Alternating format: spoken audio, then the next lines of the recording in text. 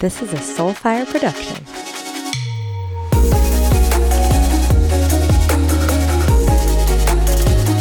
Welcome back to Get Psyched. I'm your host, Lindsay, and today, back by popular demand, we have my astrologer, my soul sister, Bruna, Maia, on the show. Last time, you guys absolutely flooded my DMs. You flooded Bruna's schedule getting your natal charts done, so I had to bring her back on the show, especially after doing my reading with her. So really cool backstory. We actually picked the date to record this show based on both of our natal charts. So the way our Mercury, our minds were talking to each other so we could really harvest a beautiful conversation. Bruna is also diving into goddess asteroids. Okay, let that sink in. Goddess asteroids in our natal chart. These are in our charts for both men and women and help us become the ferocious, vivacious people that we are meant to be. If you guys are interested in working with Bruna, she is part of the Get Psyched giveaway. So if you leave a 5-star rating and review for the show, DM it to me, right? Take a screenshot first and send it my way. You will be entered to win the Get Psyched giveaway, which is a reading with Bruna. You guys do not want to miss this.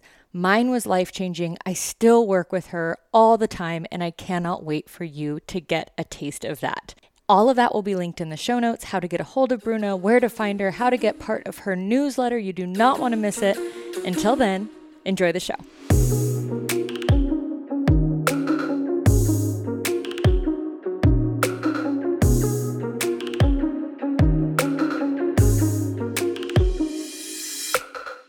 Miss Bruna is back on the show. What's up, girl? Hello, Lindsay. I'm back. I'm so excited. I think that your show has probably been one of the most continually talked about shows. So typically there's some buzz each week around each guest, but I think I receive at least 2 DMs a week that are like, I just listened to the show with Bruna. So I couldn't be more excited to be getting you back on Get Psyched. Anything happened? Anything going on since our last chat to this one before we dive in too deep? Oh, wow. Well, I'm just so happy to be here. And yeah, I feel like so much has gone on since we last chatted. So many readings came my way from the last interview, which was so special. And yeah, I had some really interesting conversations with some of my closest friends too, who listened in and got to see a different side of me. So that was really cool too. Oh, that makes me so, so happy. I know how many people have now had readings by you and reach out to me and are like, Lindsay, Bruna is so incredibly talented, so magical. I'm like, I know, it feels like magic. So if this is a call to action to anyone listening, if you have been on the fence about doing this, like, please, please, please head on over and check Bruna out. We'll link it all in the show notes and get it all straightened out and get you over to her. But like, just don't wait any longer. Get it done. But I thought a good place to start would be why we chose today. I know I reached out to you a while back about doing a second show, and there was always an open mic open for you here. And you immediately went into both of our charts and chose this week or this time frame. And I'm just curious why. Well, the first thing that I looked at was what was happening with our Mercuries. That's our mind, right? And the way we communicate. And I knew that you have a Mercury in Aries. So I know last time we were trying to figure out where was your Mercury. And so after your reading, we found out that you have Mercury in Aries. So I was looking to see what kind of activity was going to be stimulating your mind to make this a very interesting and interactive conversation. And, you know, it's interesting, Lindsay, because the first time we spoke about doing the second interview, we had an initial date where it would really align. Both of our Mercuries would be activated. But now, actually, the way the day turned out, Mercury in Aries is on top of your Venus, and your Venus in Aries as well, at the top of your midheaven. So it's really opening you up to new perspectives. It brings a lot of a lot of pleasurable conversation, talking with women. This is exactly what we're doing. So. That makes me so happy. For people who haven't done their natal charts or know what midheaven is and know about the planets that we're talking about, can you just kind of touch on that and break that down for people? Yeah, absolutely. So Mercury, as I was mentioning, is all about communication, how we interact with one another. This can be through written communication, through verbal communication, listening. And then I was also talking about Venus. Venus is all about our feminine energy, pleasure. And it's often associated with friends or love. It's anything associated with pleasure. And so right now, in your natal chart, Lindsay, you have Venus in the midheaven, which is the most elevated point of your chart. It is often associated with your place in the world, and there is a feminine energy to your life purpose that we talked about. And so right now it's almost like Mercury's on top of that Venusian goddess that you have, that Amazonian goddess that you have. So we're going to be talking about her. Hell yeah, we are. It's funny because I'm wearing this shirt right now that just says Wild Woman, and I feel like it is so accurate for what we're talking about. And I know that I don't want to give too much away, listeners, but there will be something pretty cool coming your way based on my natal chart reading that Bruna and I did, and things that I have in the works for you guys, and pleasure and femininity and all of these amazing things that Bruna touched on. We are also currently in the moon cycle, if that's the correct term, of Aries, right? The moon is in Aries. And I know that we had been picking around different dates for this show to work, and we were postponing and adding all these different times. And then I was like, just kind of word vomited on you. And I was like, Bruna, this is what I understand about the moon being in Aries, and listen to all of these things that are happening in my life. So I'll share some of that with listeners as we go on, but can you kind of explain where we're at, maybe what a moon cycle is first, and then where we currently are? Yeah, so the moon cycle is 28 days, and we are right now at a new moon. We're an Aries new moon, and it's a very important moon cycle because it's the first one of the astrological year. So the calendar year for astrologers starts with the spring, right? With Aries, the first sign of the zodiac. And right now we have the first new moon of that astrological new year. So new moons are all around planting a seed, setting a new intention. This is where we initiate. This is where we start new things, new cycle. And so it's a big deal for us to set intentions right now that are going to last us for the whole next year. And what are some of the heavy hitters, if you will, in this new moon? Yeah, so this new moon, there's a lot of fire energy. We have 5 planets in fire in Aries. We have the sun and the moon. That's what makes it a new moon, is when they're conjoined, the sun and the moon are together. Then we have Venus, which we were talking about as well. And then we have Mercury, which we were also talking about. And the last one that we have is Chiron, which is the wounded healer.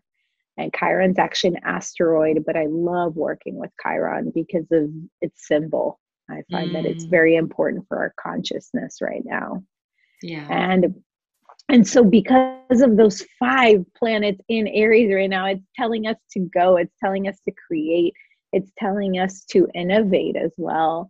And think of just that one seed that we want to do, that we want to set forth in our journey. And along with that, there's some very strong air energy. And so whenever we have air and fire together, it basically allows us to create, because air goes well with fire. Air is all around communication. It's all around networking. It's around ideas. the mind. And so think about it. Whenever you have a fire, the air fuels the fire. Right. Oh my gosh, you are speaking to me. I want to dive into Chiron a little bit. I know Yeah, that let's do you gave it the title of, or it has the title of Wounded Healer, which I am very, very, very versed with. it. I feel like it is probably one of the archetypes that therapists or people in the healing space identify with most heavily. If I had to guess, I know there was a ton of people in our program that identified that way. Can you kind of tell listeners a little bit more about that, what it means? Yeah, Chiron is, as you mentioned, the wounded healer. It comes from Greek mythology, the story of Chiron. And basically, this asteroid was discovered in the 70s. And so, whenever we discover a planet or an asteroid, there's usually something in our consciousness is becoming aware of collectively. And because of that, we are also discovering this body of energy, right? And so it's been it's been a couple of years that Chiron has been in our consciousness, and it wasn't until, like, I believe the 90s that we had two brilliant authors, Barbara Clow and Melanie Reinhart, really do a lot of research around the significance of Chiron. And I love working with this archetype. I use it in all of my chart readings because I think it's a very important symbol for us collectively as for us collectively to grow. And it's really around, okay, so you had wounds when you were little. There are things where you felt maybe less than, or felt like you weren't good enough, or you weren't nurtured enough. And from these wounds, that's actually where you heal yourself first, so that then you can help and heal others. Mm. And with something like you're saying, this fiery energy and this air energy, to have that feels like you're saying really innovative, really kind of like you're planting seeds. It feels very go-getter to me. That fires me up because that's kind of how I operate. As you know from my chart, I'm very much like, how can I do it? How can I do it now? And what I've also noticed with any of my childhood wounding, full disclosure, and we kind of talked about this before the show, mine is in my face right now. Everything that lent Chiron and its archetype and its meaning to me is very, very in my life right now. All of my childhood trauma and family dynamics that contributed to that, I'm kind of reliving it right now. And it's strange because I'm reliving it at almost 29 instead of 9. Mm. And when I've done any trauma work, it's been really slow. It's been really a surrender. And so I'm curious how the two work together, how if we're in this moon that feels so go-getter, so innovative, so full of fire and air, how Chiron plays a role in that same cycle. Yeah, so the interesting thing is that Chiron has been in Aries it's going to be here for a couple of years, right? It's pretty slow moving. And so Chiron and Aries is all around our identity. And so collectively, Lindsay, we are healing wounds around our identity, our sense of self. We're all going through it, right? Some happen to be going through it more than others. And so if you have planets in Aries, like me and you do, right, we're going to be feeling that a little bit more personally. And we're going to be asking to work in those areas of our lives, right, that are more personal, that feel more connected to our identity, our sense of self. And so with you might be feeling it through your thoughts, the way you think, because you have Mercury there, right? You might be feeling it in your feminine energy too, that there's a lot of wounding there in the feminine. For me, Well, you're catching me where I'm really going through this transit. I mean, it's on my son. And so I got put in the hospital. I'm okay, but I had a kidney stone and I had a root canal the same week during this Oh, transit. And it's like, in these moments, I'm so grateful for astrology because I can actually laugh. I'm laughing with you. It's like, oh, there's Chiron. I feel like one of the things we laugh about the most, or that gets thrown around a lot, and this can be completely tangential, but I'm curious about it, is when people are like, Mercury is in retrograde, right? Mm, I feel like we see it all over social media and on memes, and it's kind of like this funny thing. It kind of feels like Murphy's Law, right? Like what will go yeah. wrong will, or what can go wrong will. What exactly is Mercury in retrograde, and when is the next one so I can start planning now? Yeah, Mercury retrograde is one of those things that it has such a negative connotation, I feel like, in the meme world. And it actually can be so healing and so powerful and can be quite positive too. And I wish that people didn't fear it so much because it's a really important time for us to recollect our thoughts and to go inward. And so just taking a step back, Mercury retrograde is when Mercury, the planet, is moving backwards. Okay, it has the illusion that it's moving backwards. And so because it is a sign of communication, and it wants to move things forward. It wants to deliver messages, right? And whenever it's moving backwards, it's going to change things up.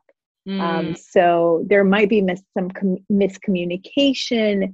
You might not be seeing things clearly. You might not be thinking clearly.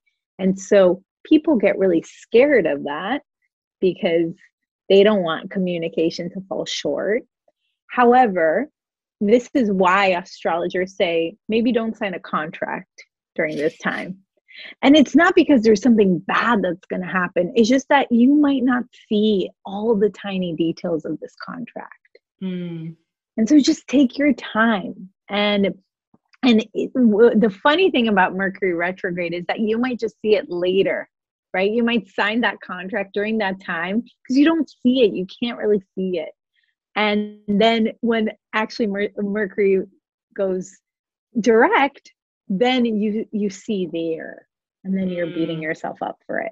So now I actually think that there's many instances Mercury retrograde can be such a powerful time for us to retreat, for us to reflect, for us to think back on on our communication styles and think back on the decisions that we've made.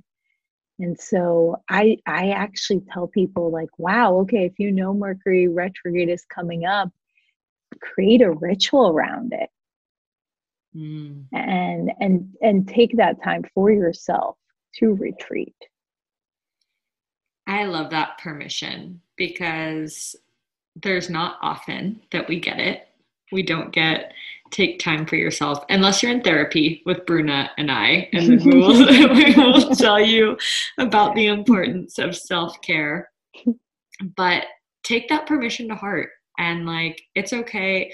For me, Mercury retrograde has felt very much like the permission to change my mind, or Mm, like if my communication feels off or wonky, the permission to own that and to explore that and see what other conversations come from that.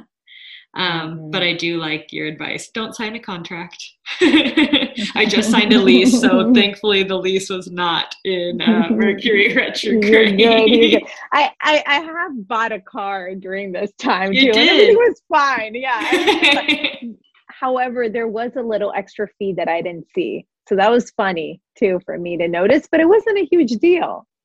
So um again, I wouldn't. Oh, and the other thing, Lindsay, that I think I really appreciate about astrology is that because now I know Mercury when Mercury is retrograde, whenever clients have things that come up where they don't show up for a call or they have to change their schedule or anything, I'm a lot more understanding, right?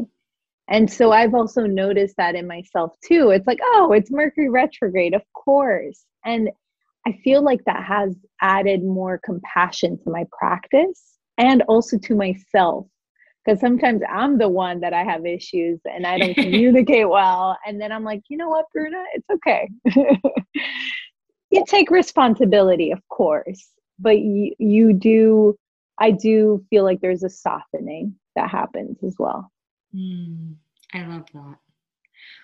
So I know that we discussed before the show that this will actually release a little over a week from now, which is also the day after my birthday.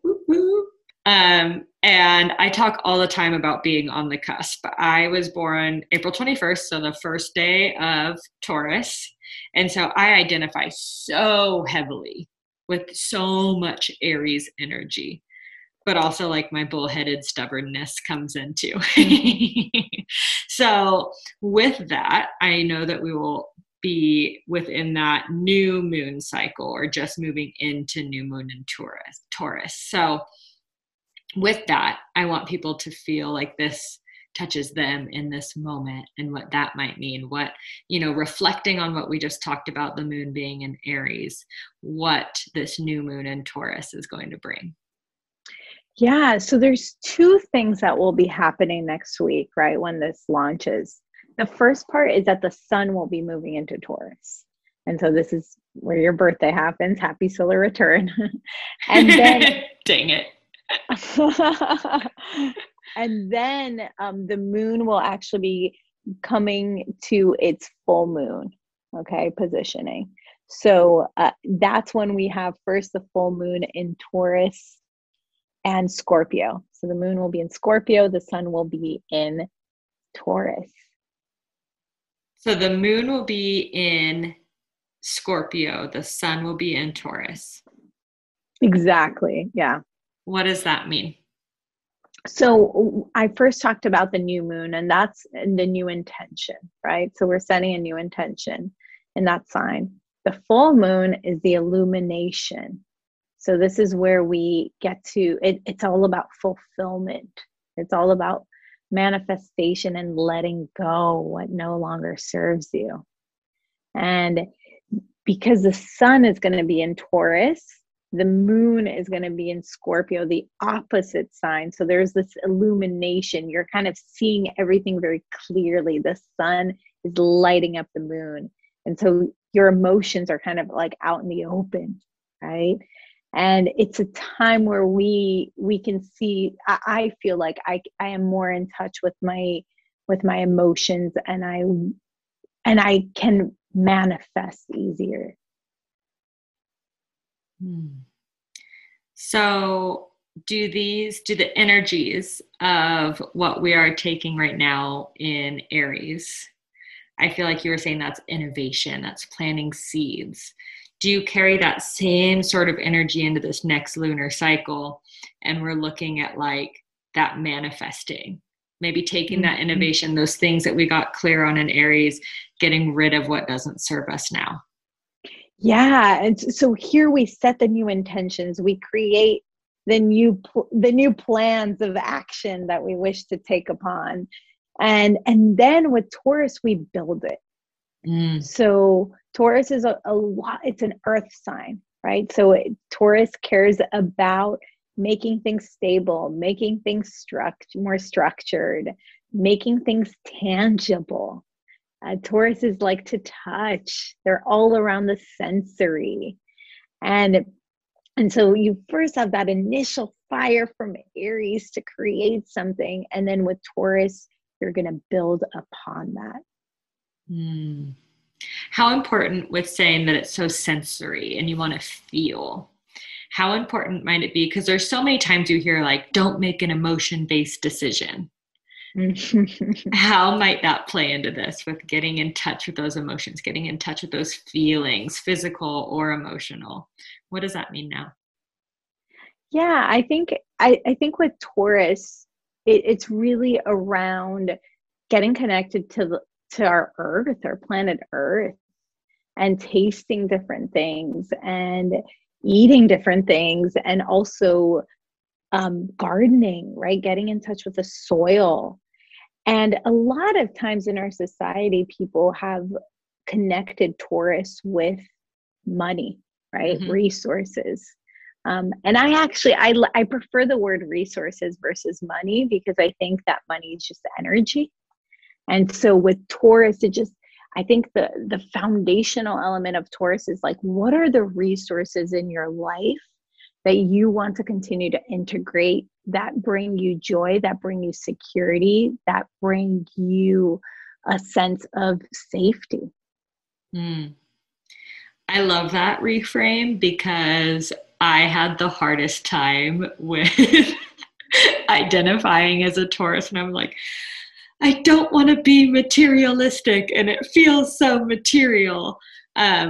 Which, do not get me wrong, Yeah. anyone that knows me also knows that I do like material things. I'll be the first one to admit it now. But I really appreciate the idea of looking at it as resources, because you're right. I, for a really long time, craved security through finances, right? Like, I wanted the good paying job with, that provided me the security to have a stable roof over my head. I drive a nice car, and I drive a nice car because I know it's not going to break down. And I won't lie, I like driving it. But I love the idea of using it as, or seeing it rather, as a resource.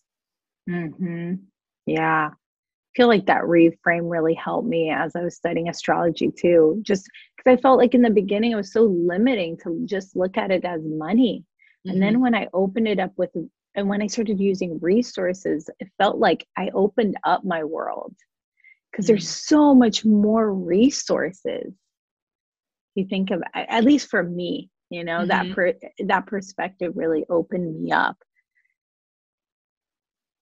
And also because I think that in our society, we're still working through the concept of money and how heavy that term can be too. Mm-hmm. Mm-hmm. Can you touch a little bit more on that? I think it's a very personal thing for me, Lindsay, that I've been working through too, that like, I felt like there's so much of my worth that was tied to money. And then now when I use the word resources and I tie that to my worth, I feel like, ooh, I get to explore so much more of my life. There's so many resources that I haven't even touched upon. Whereas with money, it felt very limiting to me. It's a very personal thing though. Yeah. So with that reframe, are you exploring this via journaling, or how is it that you're getting kind of the self-reflection on this? So this is going to be very Taurus, but even though I'm actually in a women's personal finance group, and it's they say women's, but it's very much like feminine energy, right? Mm-hmm. It's for everybody that can identify as a woman, and it's really interesting, this whole process for me, because I feel like for the first time there's this feminine way of looking at worth. Mm-hmm. And there is this way that I feel like is very connected to emotions as well. And I wanted to come back to emotions too, because you mentioned that in the beginning of Taurus, and I wanted to make sure I answered you. But I'm learning how to connect my emotional world with my values, around resources. Going back to what I said about emotions get a bad rap, right? Making an emotional decision, or, being told you're too emotional, and all of these different things. And something like finances, when I hear that, it feels masculine. It feels, there's something about it that, for lack of a better word, feels like conquering. to me. And that's my own experience. It can be totally different for you or for listeners, but for me and perhaps it's because that propels me. It's something that keeps me working hard, and I do want to conquer, and I do want to be, the holder of my own financial security. So what have you been doing to lean into your feminine in that, other than seeing it as resources or counting the other plethora of resources that there are outside of finances? Because I could probably take a note or two. Well, one of the really cool things that we do in this program is that we create our ritual. We call it, our weekly ritual, our money ritual. And here we just create a very sacred space for us to do our bills. And just having that intention, setting that intention for me has been so different, because I will light a candle, I'll put flowers, again, all Taurus. This is all Taurus energy, and I'll have a cup of tea while I'm doing it. So that I'm training my body and my mind to be like, oh, this is actually enjoyable. This is nourishing. I'm nurturing my body to do all of these tasks that before felt very masculine to me. Mm-hmm. And so, yeah, of course, like I still like go in there and I still do calculations, and I still go into my, my spreadsheet, and I count, and I am accountable to my bills every month, but I've made it with like a feminine touch. And I think the support system too, in this group of having other women there that you can talk to every week, and talking about feelings tied to how you spend your money, I think has been a big process for me, Lindsay, because there's so much of our emotions that are tied into our habits. Mm-hmm. Touch on that more. Emotions being tied into your habits. I think looking at your upbringing, how was money in your household?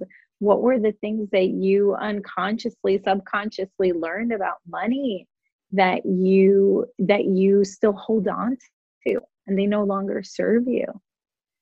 Mm-hmm. That has been a big point of exploration for me. And I think that, it's been important for me to redefine what that's like, because that ends up guiding so many of my decisions every single day. Yeah. I think, that feels very much to me like narrative therapy. And when we get curious about the stories that we tell ourselves, that we subconsciously tell ourselves, that we don't even realize until, just like something you just said, what was the story you ingested around money growing up? And for me, it was like, my dad was my parents are divorced. My dad was very well off. He spent money, kind of frivolously.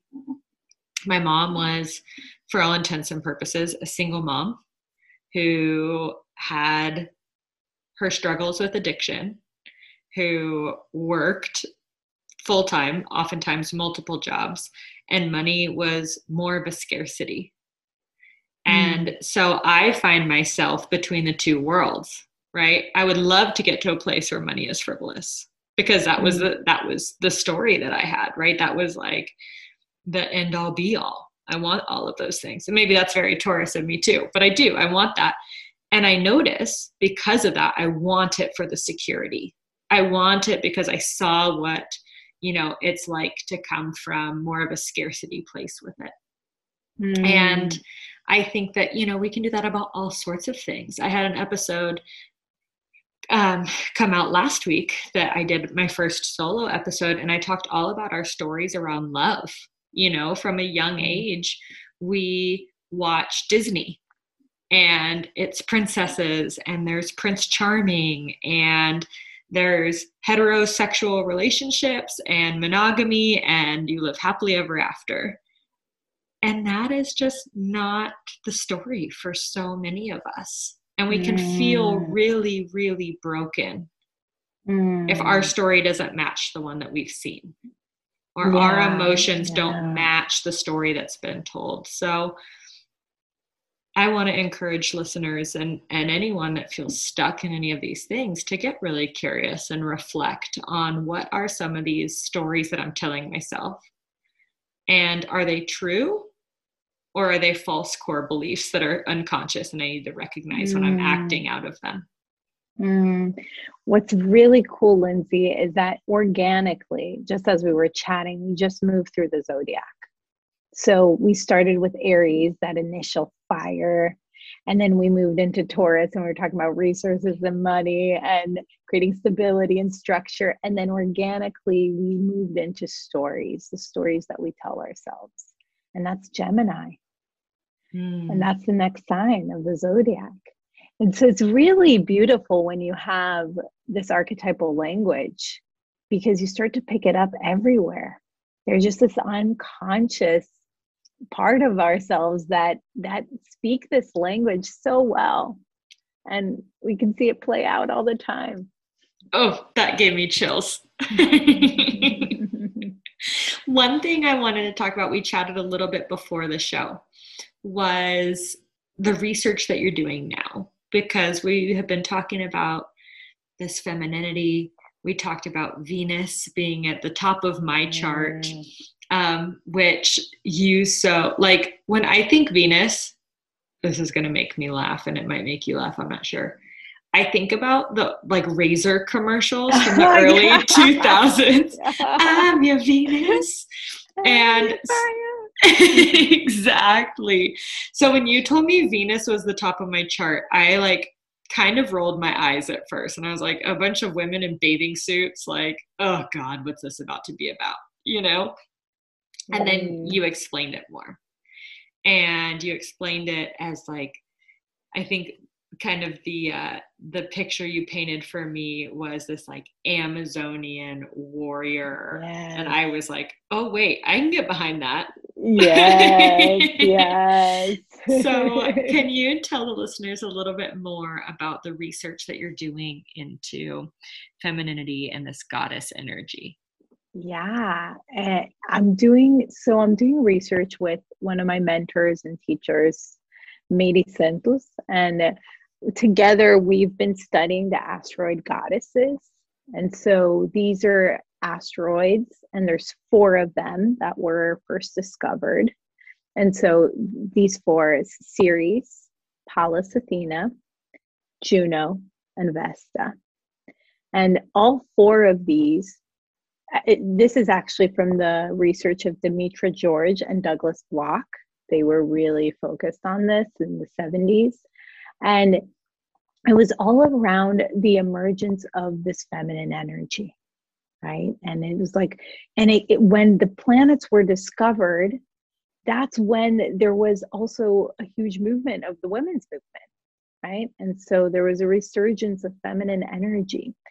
And so Mady and I, my mentor and I, we're looking through all of these archetypes and trying to discover, what do they mean in our clients' charts? What do they mean first in our charts? Because we're really passionate about understanding the feminine energy right now. And I feel like we're going through a huge paradigm shift. And I feel like more and more these archetypes are needed within our charts, right? And they want to be explored. They want to be discovered. They want to be talked about. And because they're so needed for the healing of our society. And this might seem like a duh question, but do these goddess asteroids show up in both men and women's charts? Yeah, no, it's not a duh. It's a great question. They show up in everyone's charts. Everybody has it. And I say it's not a duh question just because I think our society, we're so fixated on thinking feminine energy equals women and masculine energy equals men, right? And what's really cool is that part of Demetra George's work with Douglas Block is really also uncovering, okay, what does this feminine energy mean to men, mean to the masculine, right? How do we integrate it as well? Now, I do think, Lindsay, that probably more women will be more curious about this in the beginning, but I do feel like men are hopefully are right behind, hopefully, because they can certainly use this energy within their lives. So needed. Do the 4 asteroids bring different elements and different energies with them? Yeah. So Ceres is the goddess of agriculture. She's the archetypal mother. Ceres was Persephone's mother in mythology. And so she's very connected with the roots, with the foundation, with the family system. And then Pallas Athena, she's the goddess of wisdom. I love her because of her creative intelligence. She was actually born out of Zeus's head. And so she's connected to the MC, the top of the chart, right? And so the head of the chart. And she is around, she's not going to be that warrior goddess that's going to go to war, right? She's not Mars. She's the strategic thinker. She's going to be in the strategy room. And so really bringing that strategic mindset that I think a lot of our society needs. And then Juno is the goddess of marriage. She's also known as Hera. She was Zeus's wife. Mm-hmm. And so she is here connecting to, okay, what is the principle of relatedness? What does commitment mean? What does this spiritual union mean? And then finally, Vesta, she also known as Hestia. She was Zeus's elder sister. And she is the goddess of the hearth, of the sacred flame. She can also be symbolic of the Virgin. And so it was very interesting because Mady and I in our research, we talked a lot about, the symbol of Virgo and Scorpio and how, just looking at our sensuality through both of these symbols, like the Virgin, but then also the prostitute. And how they're so important, the integration of both. Can you go into that a little bit more? I'm assuming that Virgo, my brain goes Virgin. And then you said other was Scorpio, and that has the prostitute archetype tied to it. Yeah, it's one of them, right? It can be multiple, but and I think that it was very interesting in Demetra George's work. She talked about how, later on the constellation of Libra was discovered, and Libra is right in the middle, and that was the masculine, and it kind of split these two personalities, like the Virgin stays here and the prostitute stays here. And so that was kind of interesting too, like, wow, look how consciously, like, our consciousness will do that. It does that, like, as history grows and continues to evolve. And so, with this work with the asteroid goddesses, I find that it's so important because it allows us to look back into mythology. It allows it, and through mythology, we look at it in psychology. And then it also allows us to ask ourselves, okay, where do we want to go from here? Mm-hmm. So it's like we had, maybe way back then, we actually had a matriarchy, and then we shifted to a patriarchy. And so now it's like, okay, we want to make that shift back to matriarchy. So what does that look like? What have we learned from this? Mm-hmm. And it's something that, Lindsay, I'm still discovering. This is a lifelong quest. As you're looking into these goddesses, how do you see their energy contributing to this paradigm shift? What can we learn from their energy, their stories, what they're bringing to the table in our own lives, and then projecting that out into the world? Yeah, I can use a couple as an example. Oh, for example, Juno. She's the first one that comes to mind. So when you read the mythology of Juno and Hera and her stories, I mean, they're kind of horrific, in terms of like how she and Zeus would fight and the jealousy and the possession. You're like, I don't want a marriage like that. But then it's also important, it's like, okay, well, that was the symbol of Hera during patriarchy. Okay, we get to rewrite that. What does that mean for us now? What does a sacred union, sacred marriage mean for us now? Mm-hmm. What is a symbol of sex in a marriage now? And that's the type of conversation that I'm super interested in having, because I think it empowers the astrologers of today to recreate these stories. For example, another example, right? So Ceres was Persephone's mother. Persephone was abducted from the underworld and by Pluto, apparently, through the story, through the mythology. And so here, I mean, for me, I think it's a huge symbol of Me Too, right? That we're going through right now. And we're looking at sexual abuse very closely. And we want to shift this paradigm because there's so much suffering here. And so now it's like, wow, we get to we get to look at this story of Persephone and Ceres, and Ceres was, crying and grieving so much over her daughter. But actually, when you look at the story, she was also very protective of her daughter.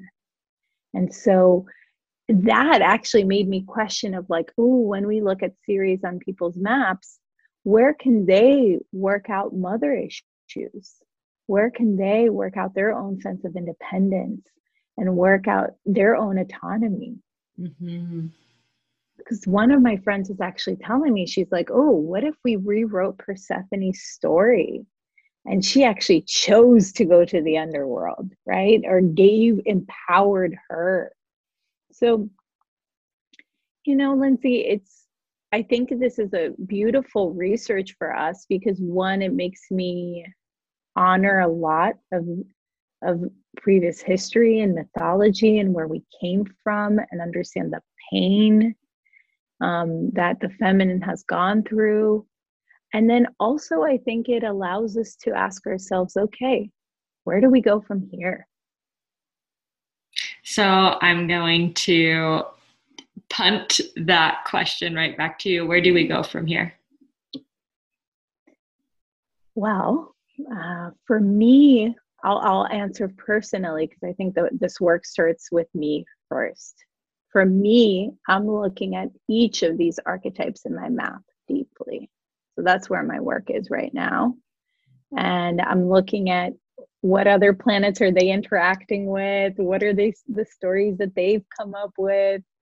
And working that through therapy as well, because I do astrology with therapy. And then after I feel that I've gained a pretty good understanding of what they mean to me, and I'm working with them in my day-to-day, then I want to start offering readings on the asteroid goddesses and help other women see, and men too, right? Mm-hmm. See their feminine through various angles.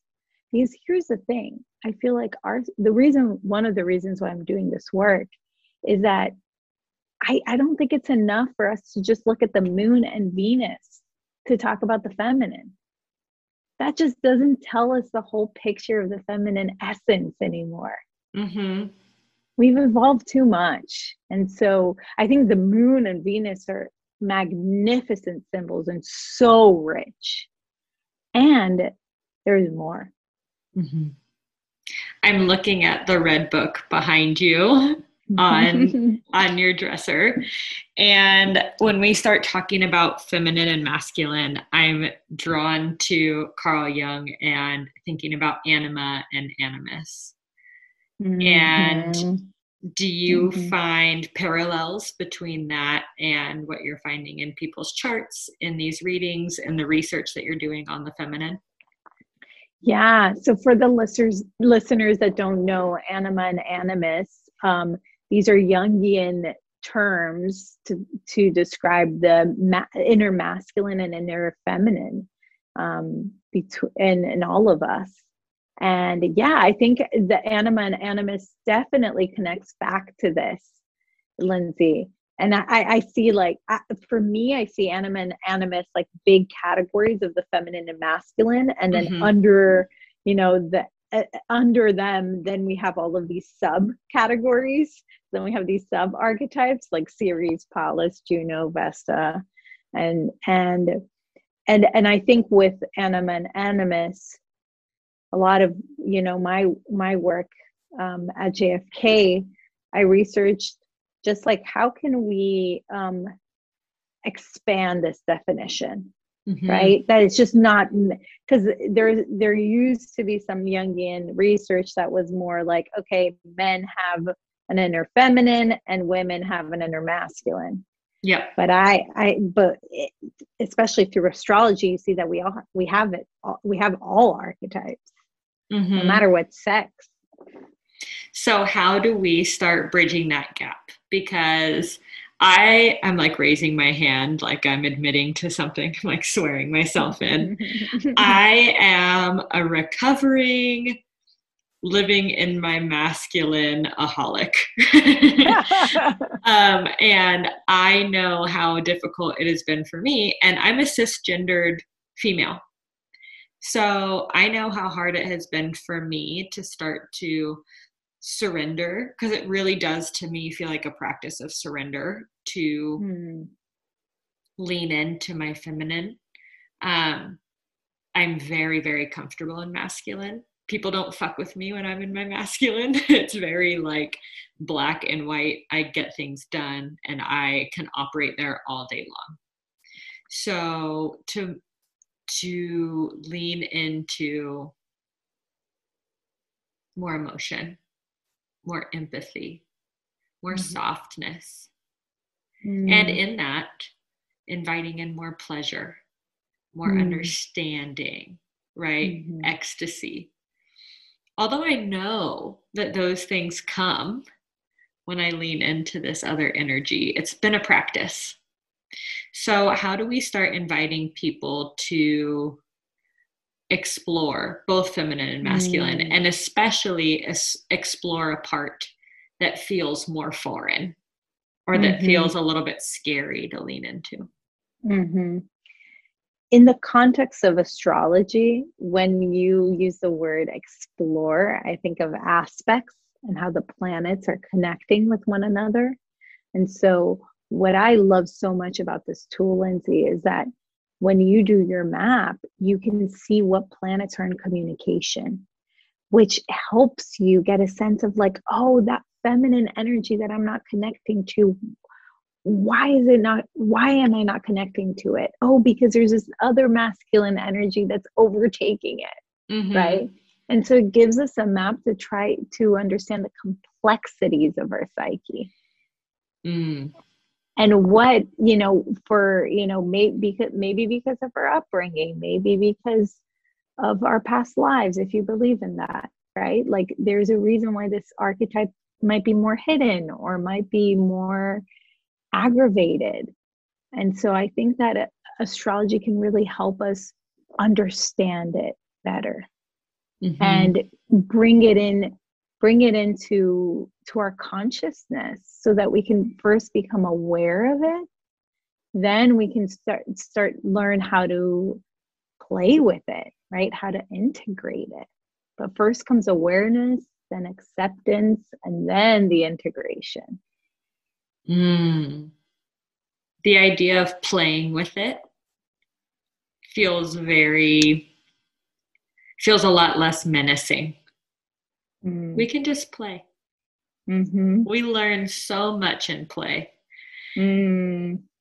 And in that, and perhaps this is your answer, I don't know, but when we talk about this research that you're doing and offering readings and hopefully offering it to men, how do you deliver a message to men? And men listening, this does not go out to say that you are not understanding of this. This is not, but for the mass majority of men living within today's societal constructs, how do you tell a man to harness his inner goddess? Harness that goddess energy. Well, yeah. Well, with each of these goddesses, I feel like this is a thing. I think that men, at least, the men that I interact with that are really into men's groups now and are talking about their emotions and talking about their vulnerabilities, they're really already talking about these goddesses without using the name Ceres, Pallas, Juno, and Vesta, right? But they're talking already about these qualities. And so I don't think it's going to be that hard to get those men to get in touch with it. But I do think that it's, there is a way to make it more accessible, because it's all, so Pallas, it's all around having a strategic mindset. That's not too scary. That's not too quote unquote feminine. Like, no, it's a strategic mindset. It's a creative thinker. Who doesn't want that? With Juno, it's about like showing up for your partner. And I think we're seeing a lot more men being like, you know what, I'm going to have to stay up when the baby's up. I'm going to have to like put in my weight in this partnership because I get what I give. When it comes to Ceres, it's like, oh, how was your relationship with your mother growing up? Did you feel nurtured?